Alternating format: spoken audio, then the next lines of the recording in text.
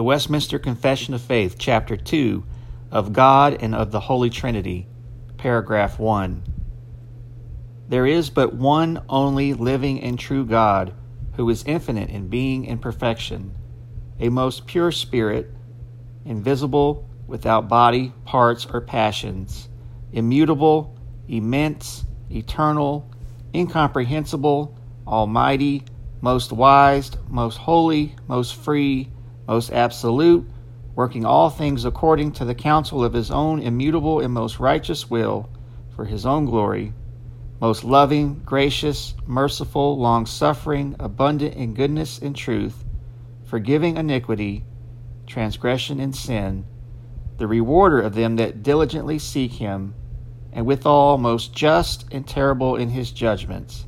hating all sin, and who will by no means clear the guilty.